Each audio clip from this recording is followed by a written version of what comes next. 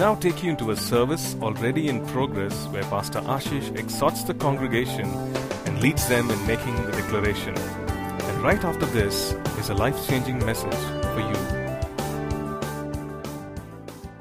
Why don't we stand up and make our declaration this morning? So if you brought your Bible, please stand up.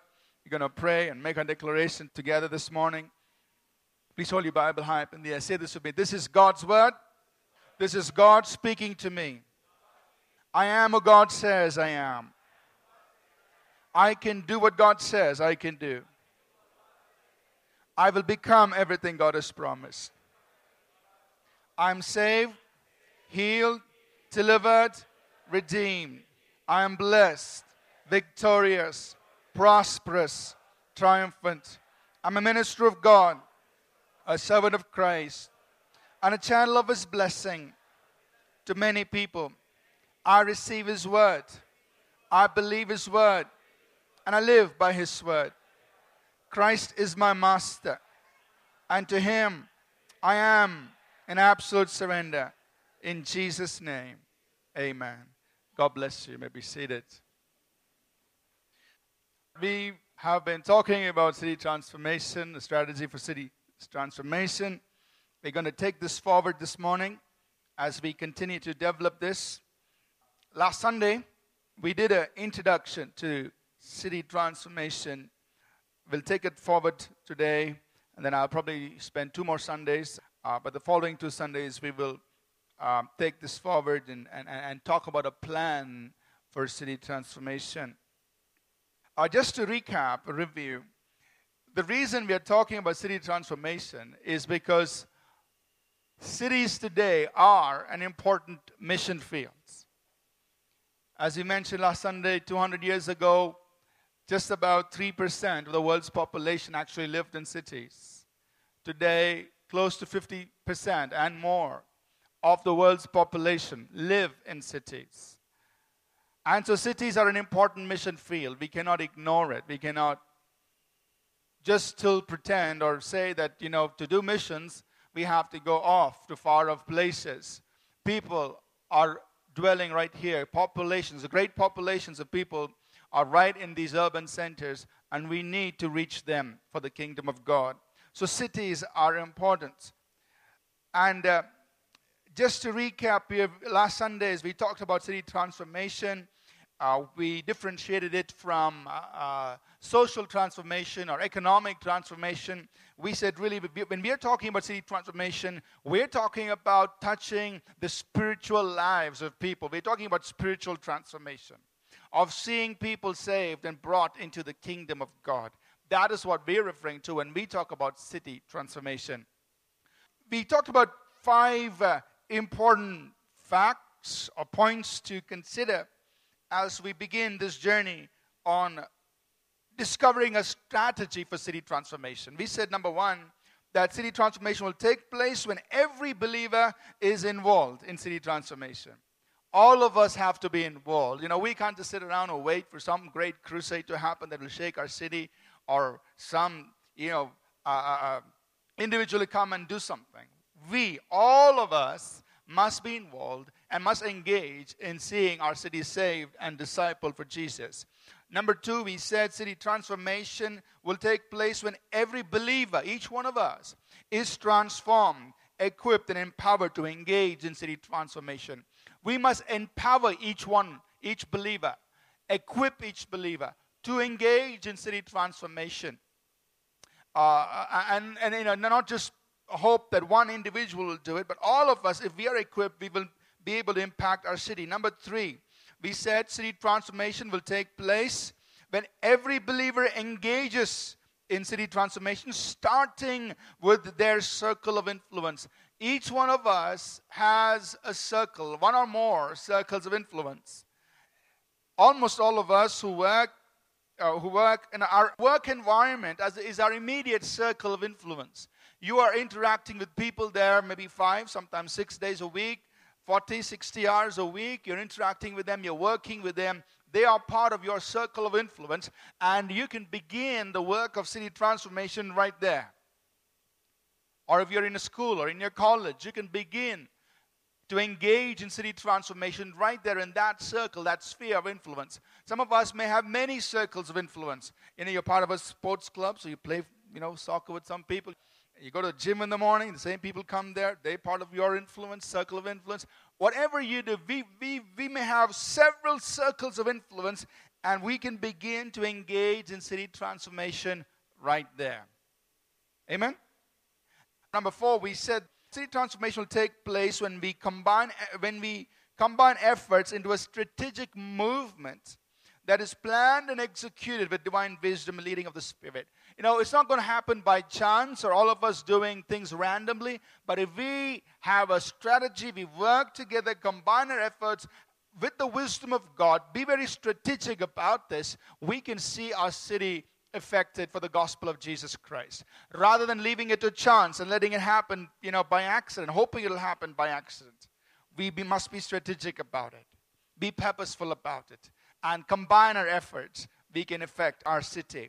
Number 5, city transformation is primarily a spiritual effort, and therefore we must begin by using our spiritual resources given to us in Christ. So the transformation of our city is really a spiritual effort. We're talking about spiritual transformation. And so we must use our spiritual resources, the weapons that God has given to us, to engage in city transformation. So we covered so much this far last Sunday. This morning, I want us to take this forward, and I want to talk about tools for city transformation. Tools for city transformation. And then when we come back, a couple of weeks from now, when we continue this, we will talk about how to use these tools in a plan that we could put together for our city. So these are tools that we're going to talk about today, which every believer can use. All of us can use or exercise or engage in these tools. Now, when I say tools, it may not necessarily be the right words. But for a lack of a better word, I'm just using the word tools. But it is basically things that you and I can do, all of us can do, to engage in city transformation, to impact our city, to see souls saved and discipled in our city. And this is what we will talk about this morning. Number 1, the first tool or first way to engage in city transformation is our own personal lifestyle. Is each one of us being salt and light right where we are? Jesus said this in Matthew, the 5th chapter. And again, all of these are familiar verses. Matthew 5, 13 through 16. He said, you are the salt of the earth. But if the salt has lost its flavor, what good is it? He said, you are the light of the world.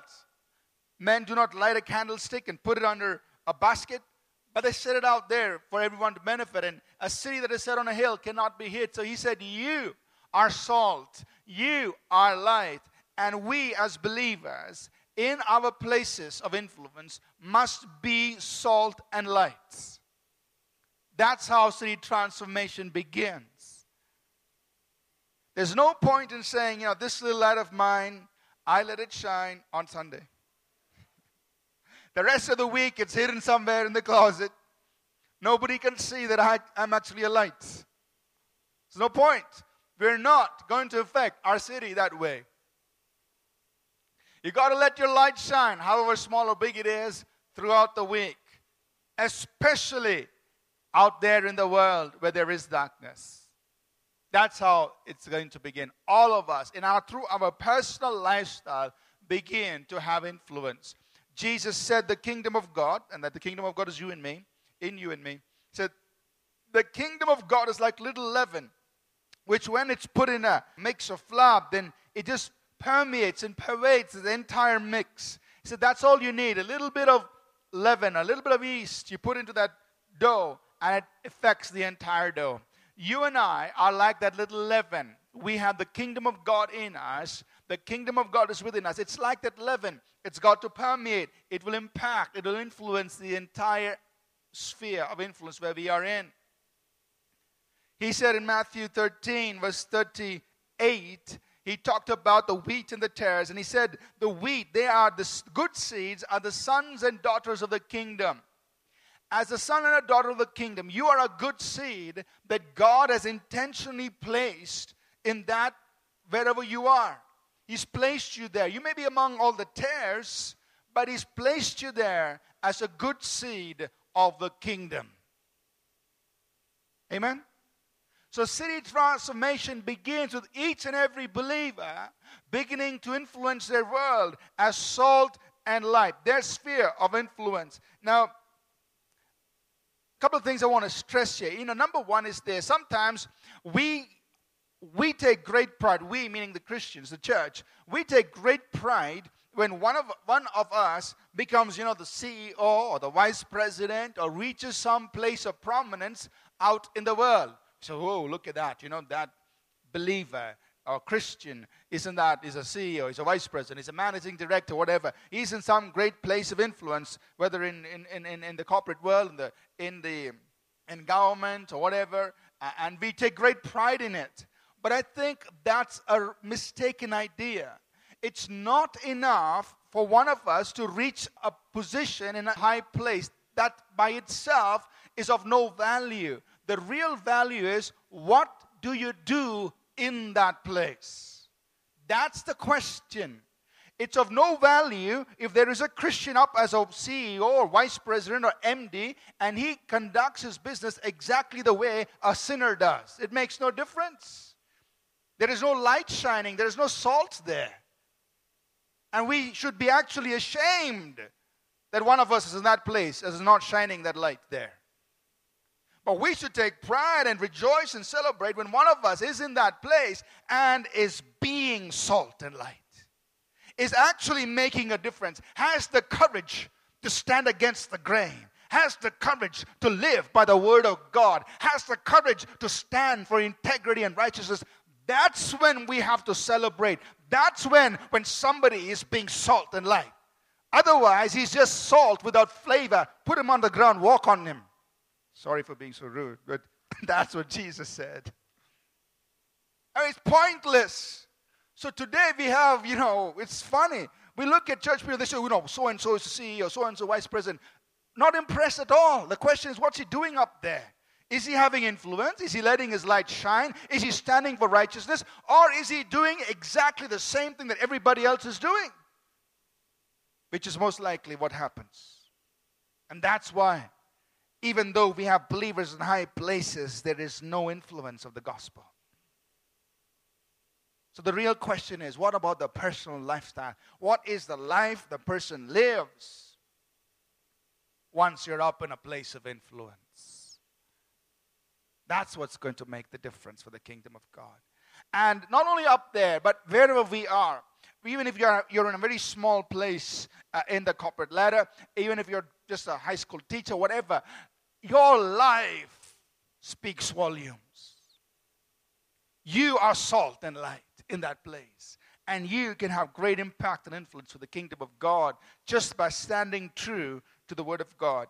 And secondly, the other reason why having a personal lifestyle of integrity in harmony with the word of God and living in righteousness is so important is because if we are going to see transformation of the world, if we are going to see our people delivered from demonic oppression, it's going to come through people who practice righteousness.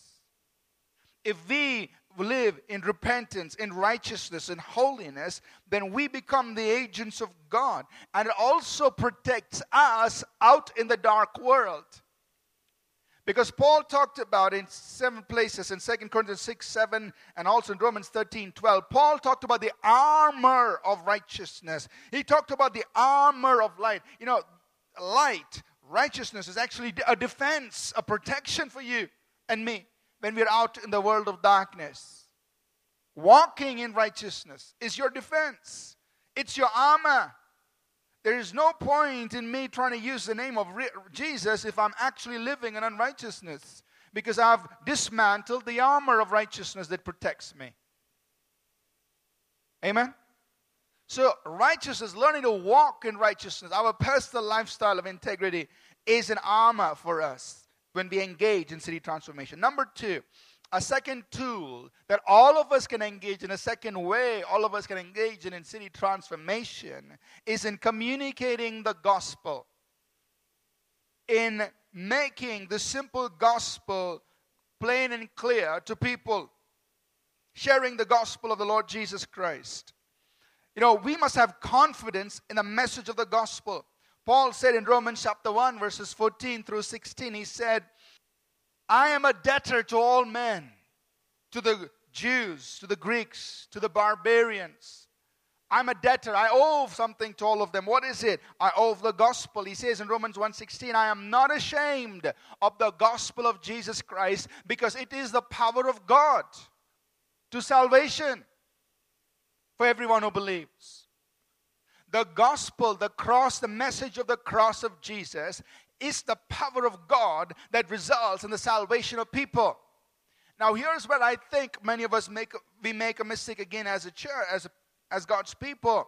We try to appeal to the mind and the intellect, and we try to, present some complicated stuff, and just to appeal to the mind. And in the process, we fail to present the simple gospel message.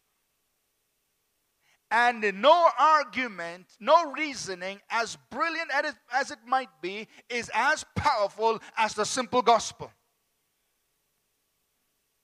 Because the gospel is the power of God unto salvation. Use reasoning if you must. Use arguments if you must. But at the end of the day, it's the gospel that's going to save somebody. But what has happened is the church has gotten into this whole phase, or this whole idea that, hey, if I present great arguments or present great reasonings, I will appeal to the mind of all these great intellectual thinkers.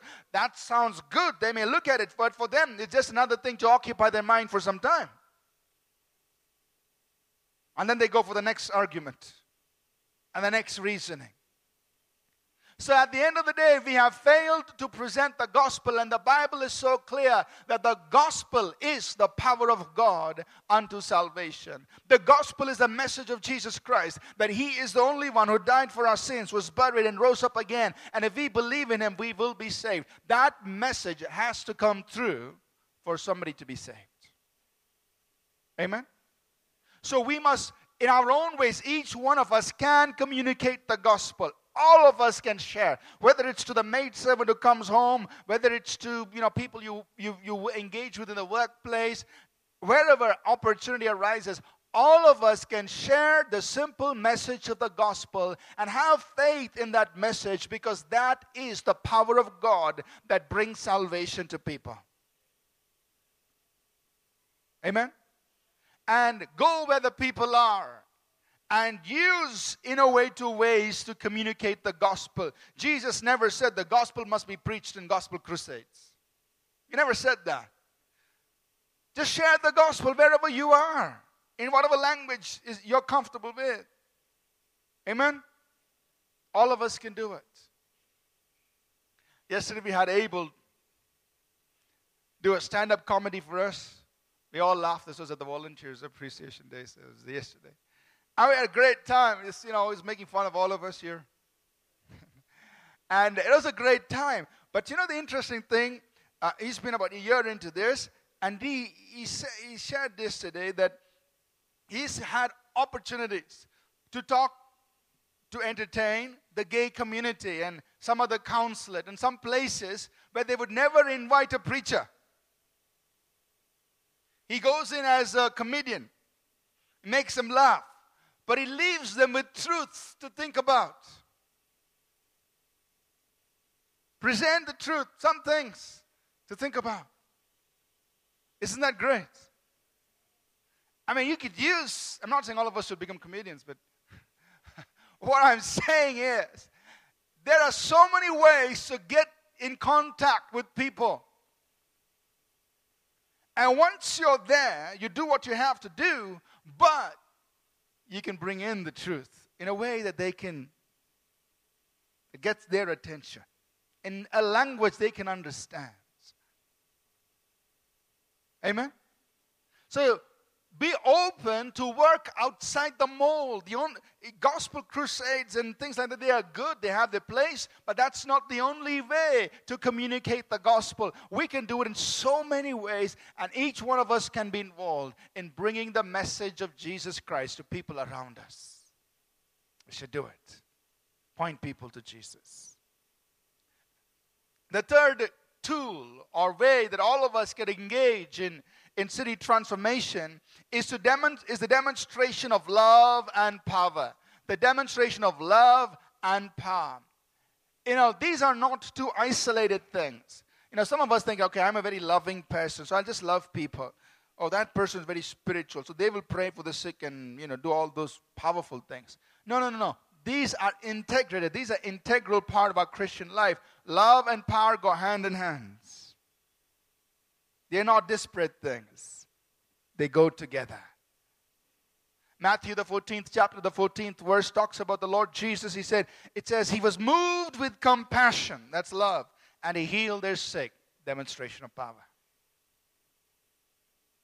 So all of us can move in demonstrations of love and power. Love people. Show them you care. Whatever way you want to feed the hungry, you want to clothe the naked, you want to help the homeless, whatever way you want to demonstrate love according to the needs of people that you're confronted with. Demonstrate love, but don't fail to demonstrate the power of God, because you are God's instrument to release healing and power in that place. By you reaching out and praying, simple prayers, Deepak was sharing, by you reaching out, praying for people, God's power will flow through you. So through these demonstrations of love and power, we become agents of city transformation, and all of us can do it.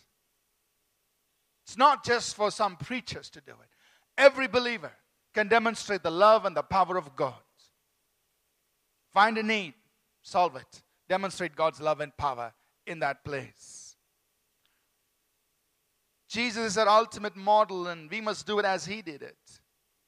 In John the 14th chapter, verses 8 through 12, there's been a while, Jesus has been with his disciples, and Philip says, Jesus is talking about the Father, and he says, I am the way, the truth, and the life. In my Father's house are many mansions. I'm going to go prepare a place for you. I'm the way, the truth, and the life. No one comes to the Father except through me. So Philip is with Jesus, and he says, Lord, show us the Father.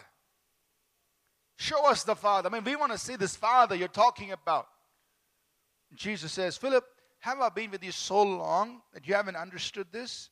He who has seen me has seen the Father. He who has heard me has heard the Father.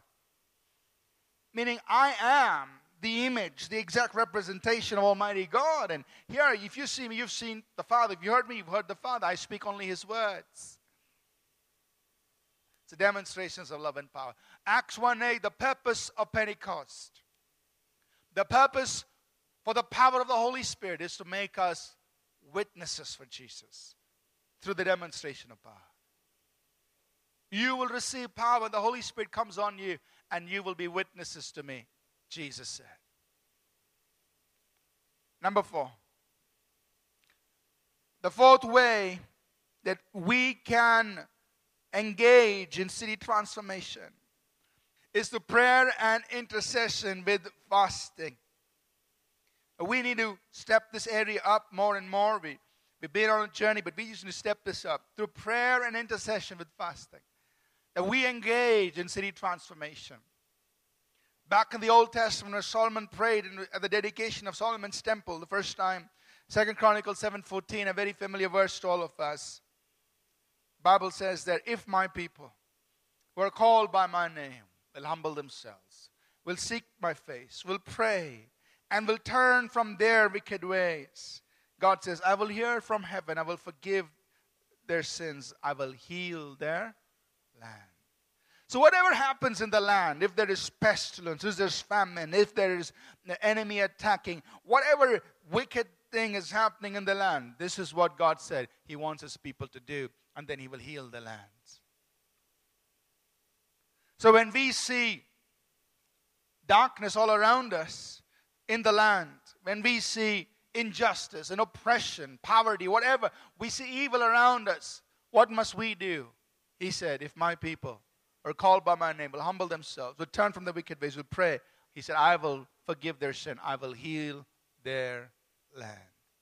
So part of us seeing the transformation of our city is to engage in prayer and intercession with fasting for our city. Amen? Now, here's something I want us to bear about. I'm going to spend some time on this because whenever we start talking about city transformation and talking about engaging in spiritual transformation, sometimes we take this and then we run off into intense spiritual warfare, and then we go off on a limb into areas we're not supposed to be going into because we don't correctly understand how God brings transformation. So these next 2 points are going to address that. I'll address it in greater depth at the church camp and perhaps on the Sunday that comes after that. We must understand that the primary reason why there is darkness all around us, or the things that happen in our city, why they happen, is because it begins with the words and the deeds of people in that place. What people do either gives God authority or demonic principalities and powers authority in that region. What people do. So before we start before we think that our need is to engage with principalities and powers, we must first deal with the words and the deeds of people in the place to bring about change. Look at these scriptures with me. I think they're important because many of us might take this whole teaching on city transformation, run off into spiritual warfare in areas we're not supposed to. And so in order to set some boundaries here, I want to talk about in Isaiah, the 3rd chapter. Isaiah chapter 3, verses 8 and 9. The Bible says, "For Jerusalem stumbled and Judah is fallen because their tongue and their doings are against the Lord." Why has the land fallen? It's their tongue, their words, and their doings, their deeds are against God. To provoke the eyes of his glory. The look on his countenance witnesses against them, and they declare their sin as Sodom. They do not hide it. Woe to their soul, for they have brought evil upon themselves. They have brought evil upon them. So it's the deeds, the actions of the people that either bring the blessing of God or causes God to step aside and therefore permit the domination of principalities and powers and the working of evil spirits in that region. They have brought wickedness among themselves because their words and their doings are against. So in prayer and intercession, the correct thing for us to do is first of all to repent on behalf of the sins of the people. Now they won't go and repent. So the correct thing for us to do is to repent on behalf of the people. Say, God, our city, we repent for these sins. And then you list the sins of whatever, injustice, the sin of corruption, of whatever sins that you and I can identify in our city. We repent for the sins of the people. And we intercede for God to deal with the principalities and powers that have occupied over our city because of the deeds of the people. We intercede for God to move that out. Rather than you and I trying to tell the principalities and powers to move, we ask God to move. And we'll look at scriptures further on that. And then our goal is to establish the presence of Jesus through our praise, our worship, and our acts of righteousness. If they are doing what's wrong, we are going to do what's right. So how do you fight injustice? You do works of justice. You establish the presence of God in the city through praise, through worship, and you do what's right. You do righteousness. Are you with me so far?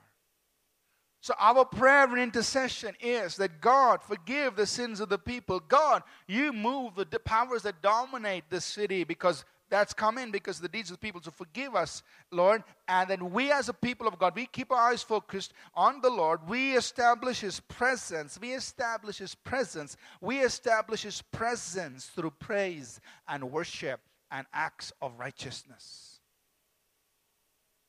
Amen? Now, let's pick a couple of issues and just address it from the Word of God. I'm just picking a few. We can go through a long list. Take, for example, idolatry. Suppose you're in a region that's given to idolatry. Every corner of every street, there's idols everywhere. People are worshiping. How do you deal with that? The way you should not do it is go around saying, I curse the devil behind those idols. That's the way not to do it. The way not to do it is, I bind the principality of idolatry over this region. Chill. Or as they say, chillax, man.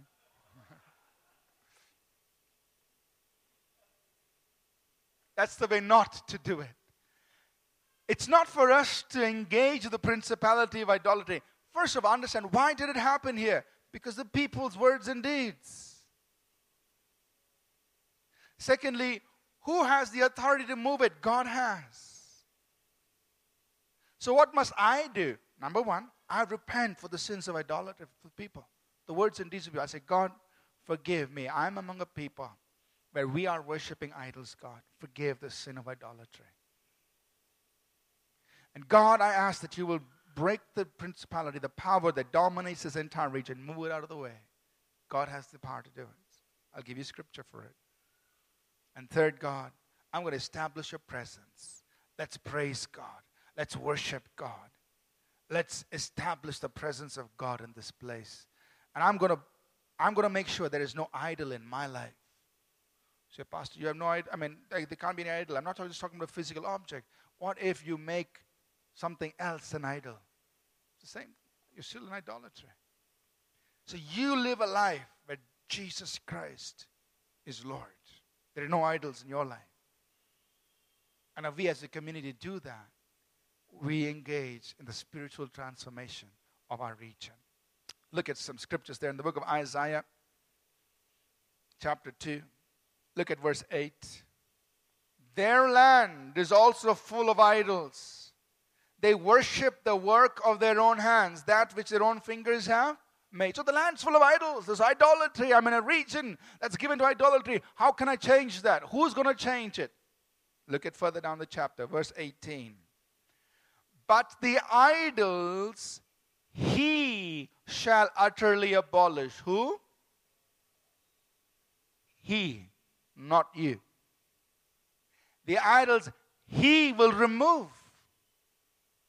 They shall go into the holes of the rocks and into the caves of the earth from the terror of the Lord and the glory of his majesty when he arises to shake the earth mightily. In that day a man will cast away his idols. When God is exalted, when God rises up, man will put away his idols of silver, his idols of gold, which they made, each for himself to worship, to the moles and the bats, to go into the clefts of the rock and the crags of the rugged rocks, from the terror of the Lord and the glory of his majesty, when he arises to shake the earth. So question, how are you going to get rid of idolatry? Not by you binding principalities of idolatry. Not by you walking around temples saying, I break the spirit. No. Chillax, man. What you need to do is repent for the sins of the people. What you need to do is pray to the Lord. Turn from your wicked ways. Make sure you have no sin of idolatry in your life. And you ask the Lord to heal the land. He will move things out of the way. When he is lifted up, people will turn. You establish the presence of God. Look at Isaiah 19 and verse 1. Isaiah 19, verse 1. The burden against Egypt. Behold, the Lord rides on a swift cloud and will come into Egypt. The idols of Egypt will totter at his presence, and the heart of Egypt will melt in its midst. Why will the idols shake? Because of the presence of the Lord. Not because you are doing something great, but because of the presence of the Lord. So our responsibility is to establish God's presence. Be a people who exalt Jesus. Be a people who praise. That's why praise and worship is so important. That's why prayer and intercession is so important. Why? When we establish the presence of God, the idols will fall. So that's where prayer and intercession comes in. That we intercede for God to move in our land. Take, for example, the issue of corruption and injustice. I'm just doing 2 examples now. Corruption and injustice. When you see corruption, right from top down, bottom up, inside out, everything is corrupt. Without 10 rupees, nothing's happened. I don't know. Without money, things won't happen. Injustice, oppression in the land. What should I do? How do I deal with it spiritually? Does it mean I bind the principality of injustice, bind the principality and power of oppression? How do I deal with it? The right way to do it is A, repent of the sin. Identify the sin of the land. Repent of it. Number 2, ask God to move it out. Number 3, you establish God's presence and you work righteousness where there is injustice. Because understand, what gives injustice and oppression the right to stay in the land are the works and the deeds of the people. So we need a people who will be doing exactly the opposite of that. Go to Isaiah 59. I'm spending time on this here so that we understand how we have to engage in the spiritual transformation of our city. Isaiah 59, verses 1 to 3. Behold, the Lord's hand is not shortened that it cannot save. It's not like God is not interested in saving our city. Nor is his ear heavy that it cannot hear. But your iniquity, the sins of the people, have separated you from your God, and your sins have hidden his face from you so that he will not hear. For your hands are defiled with blood. See, what we've done is what causes God to move out of the scene and enable demonic powers to establish themselves with the land. For your hands are defiled with blood, your fingers with iniquity, your lips have spoken lies, your tongue has muttered perversity. Skip down to verse 14. Justice is turned back and righteousness stands afar off, for truth is fallen in the street and iniquity cannot enter. So truth fails, and he who departs from evil makes himself a prey. Then the Lord saw it, and it displeased him that there was no justice. So God is seeing in the land, he's seeing what's happening, he's displeased with that. What does he do? Verse 16.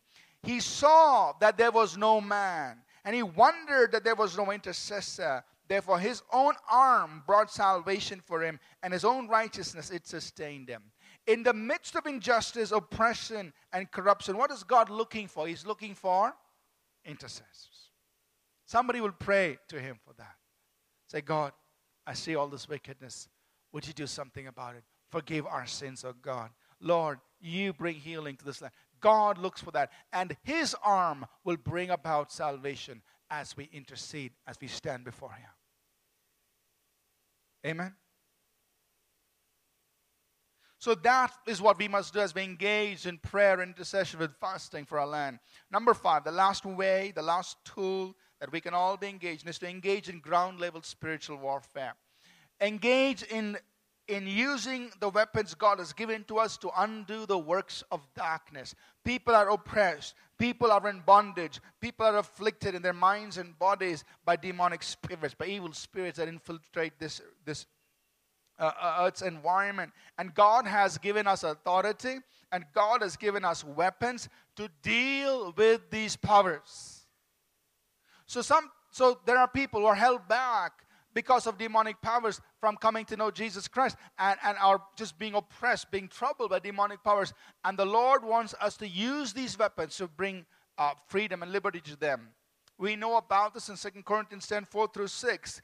Paul writes, he says, though we walk in the flesh, we do not war after the flesh. For the weapons of our warfare, they are not carnal, but they are mighty in God to the pulling down of strongholds, casting down imaginations, and every high thing that exalts itself against the knowledge of God, and bringing into captivity every thought to the obedience of Christ. We have authority over the works of darkness.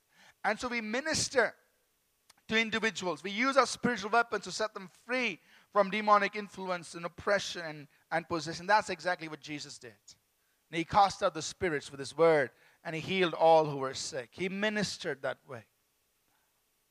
So that's the kind of spiritual warfare we engage in. You see a community of people in darkness. You deal with the oppressing spirits there. You know, whatever the individuals are being troubled with, you deal with those things with the authority God has given to you and me.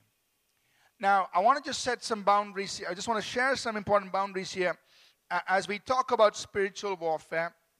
I want to thank Brother Victor there. He shared with me an important book from John Paul Jackson, Needless Casualties of War, and it's just a great book, and I encourage you to read that, where he talks about some of the wrong ways to do spiritual warfare, and I just want to share some of those thoughts with you here.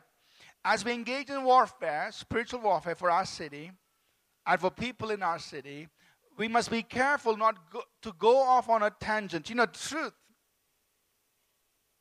has boundaries on both sides.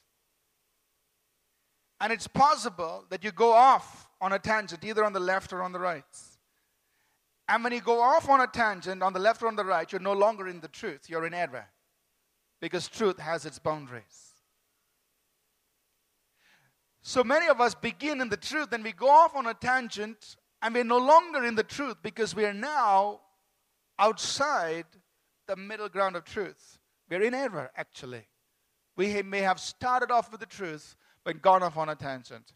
And so I want to set some boundaries here as far as spiritual warfare is concerned, as far as you and I pray for our city and engage in spiritual warfare. Here are some pitfalls to avoid in spiritual warfare. Number one is to avoid being overly concerned about what the devil is doing. We are not here to worship, magnify, or glorify the devil. While we are aware of what the devils are doing and powers of darkness are doing, that is not our focus. Some people, if you listen to them in the course of the day, they spend more time talking about the devil than about Jesus. There's a devil here, there's oppression here, there's a... it's like, are they believers or what? You know. They are so obsessed about strongholds and principalities and powers, and they forget about the Prince of Peace, the King of Kings, and the Lord of Lords. Avoid that spiritual pitfall. Our strength comes not from being demon conscious, but from knowing our God. Very simple. So focus on worship and intimacy with God. And you've heard me say it many times, but need to say it again. Focus on intimacy and worship of God. While we talk about the powers of darkness are doing, that's not our focus.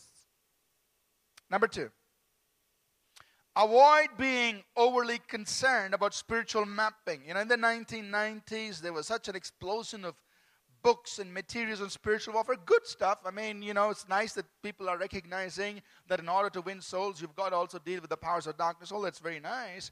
And there were all these books on spiritual mapping, so much knowledge, information coming out of the body of Christ. And so what happened? We began with the truth that to win souls, you need to deal with the powers of darkness because the God of this world is blind to the minds of people. We began with the truth. That's a Bible truth.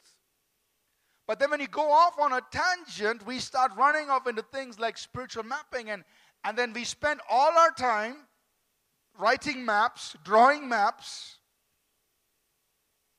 and not practicing the first 5 things we talked about. You don't bother about your personal life. Don't bother about communicating the simple gospel. Don't bother about works of love and demonstration. Don't bother about prayer and intercession. You're busy drawing maps. In this colony, in this area, there are 4, I don't know what, things happening here. Here there's a principality of this, there's a principality of that, this, that. Busy with all this. And it becomes such a preoccupation. At the end of it, you ask, what happened? We get so proud with our maps. We get so proud with all the information we've collected. We get proud with our knowledge that we've assimilated. But the real question is, how many souls have been saved? The real question is, has the city changed? So as we talk about city transformation and the importance of engaging with the powers of darkness to see souls saved, there are boundaries. Now, it's a good thing if you study a little bit about the city and say, oh, this is when the city was founded. This was the history about the city. These are some of the major things that happened in the city. That's okay. It's good to know about these things so then you can begin to pray strategically. But to go beyond that into all of these unnecessary details, I think the devil is having a nice time keeping us all busy drawing maps, looking at every rock and looking if there's a devil behind the rock. Are we wasting our time? and not doing the things we're really supposed to do, which is to bring the kingdom of God in. So, this only just getting into going overboard on all of this is just a distraction. It unnecessarily consumes our time. Yes, get some information about the city. Okay, how did Bangalore City start? What's about this area? Fine, I know this. I know this is some of the major problems in the city. Read the newspaper, you'll get all the information. That's good. So at least you know what are the issues in the city. I'm not saying don't do that. We need to know that. But don't go beyond that, going overboard in this thing called spiritual mapping. It's a distraction. Because you look back and you look at church history and say, okay, fine, people have done spiritual mapping, all these cities. Question is, has the city changed? You got these maps, great. How many lives been saved? Has the city been discipled? You will know it by its fruit, not by the knowledge. Amen? And the last pitfall to avoid, number 3. All right, let me just go back here. I'm just going to quote from that same book, Needless Casualties of War by John Paul Jackson. He says this, he says, when we pay too much attention to evil spirits, we end up paying homage to the strength of demonic powers rather than to the power of Jesus. Satan would willingly lose every battle to us so long as he could successfully steal the attention that belongs to God. Number 3, the last point, pitfall to avoid. Avoid trying to bind, rebuke, shout at principalities and powers over a region. It is God who moves them out of the way. You know, some of us, some people, get involved in spiritual warfare with prayer, intercession, repentance. All that's important.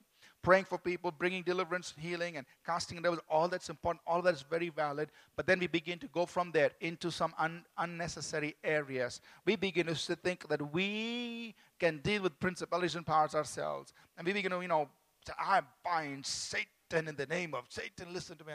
And start binding. And look, all that sounds nice, especially when you got the microphone. But what's the fruit? What's the fruit? God said, if my people will seek my face and pray, I will heal their land. He'll do it. I'll heal their land. We engage in ground level warfare. When you find devil, cast it out. When you see people oppressed, deal with it. That's the way Jesus ministered. We do it. We engage in spiritual warfare in that sense. But don't go overboard on this.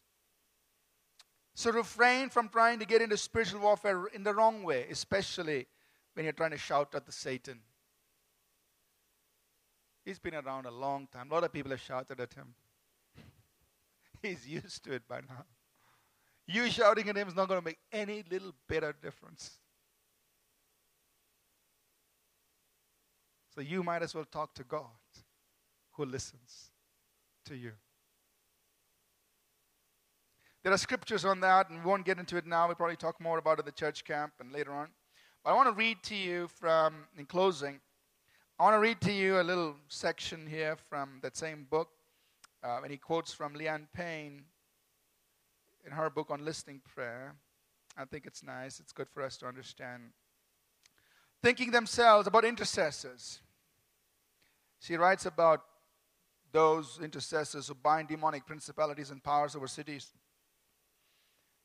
She called this an extreme and dangerous practice. He says, thinking themselves to be intercessors extraordinary, the only ones doing spiritual warfare, they were actually practicing the presence of demons. They had drawn the attention of dark powers to the body of Christ in that place by praying to them and through pridefully seeing themselves as binding them. As it turned out, they became a channel through which a principality and power, a ruling spirit over that city, descended into our midst. Needless to say, we were brought into a spiritual conflict of unusual proportions, one that need never have occurred. These folks, thinking they were intercessors, had merely succeeded in informing the powers of darkness in, over, and around that city that we were coming. In listening to them proudly relate all their hair-raising tussles with dark powers, I realized they take this gift every place they go.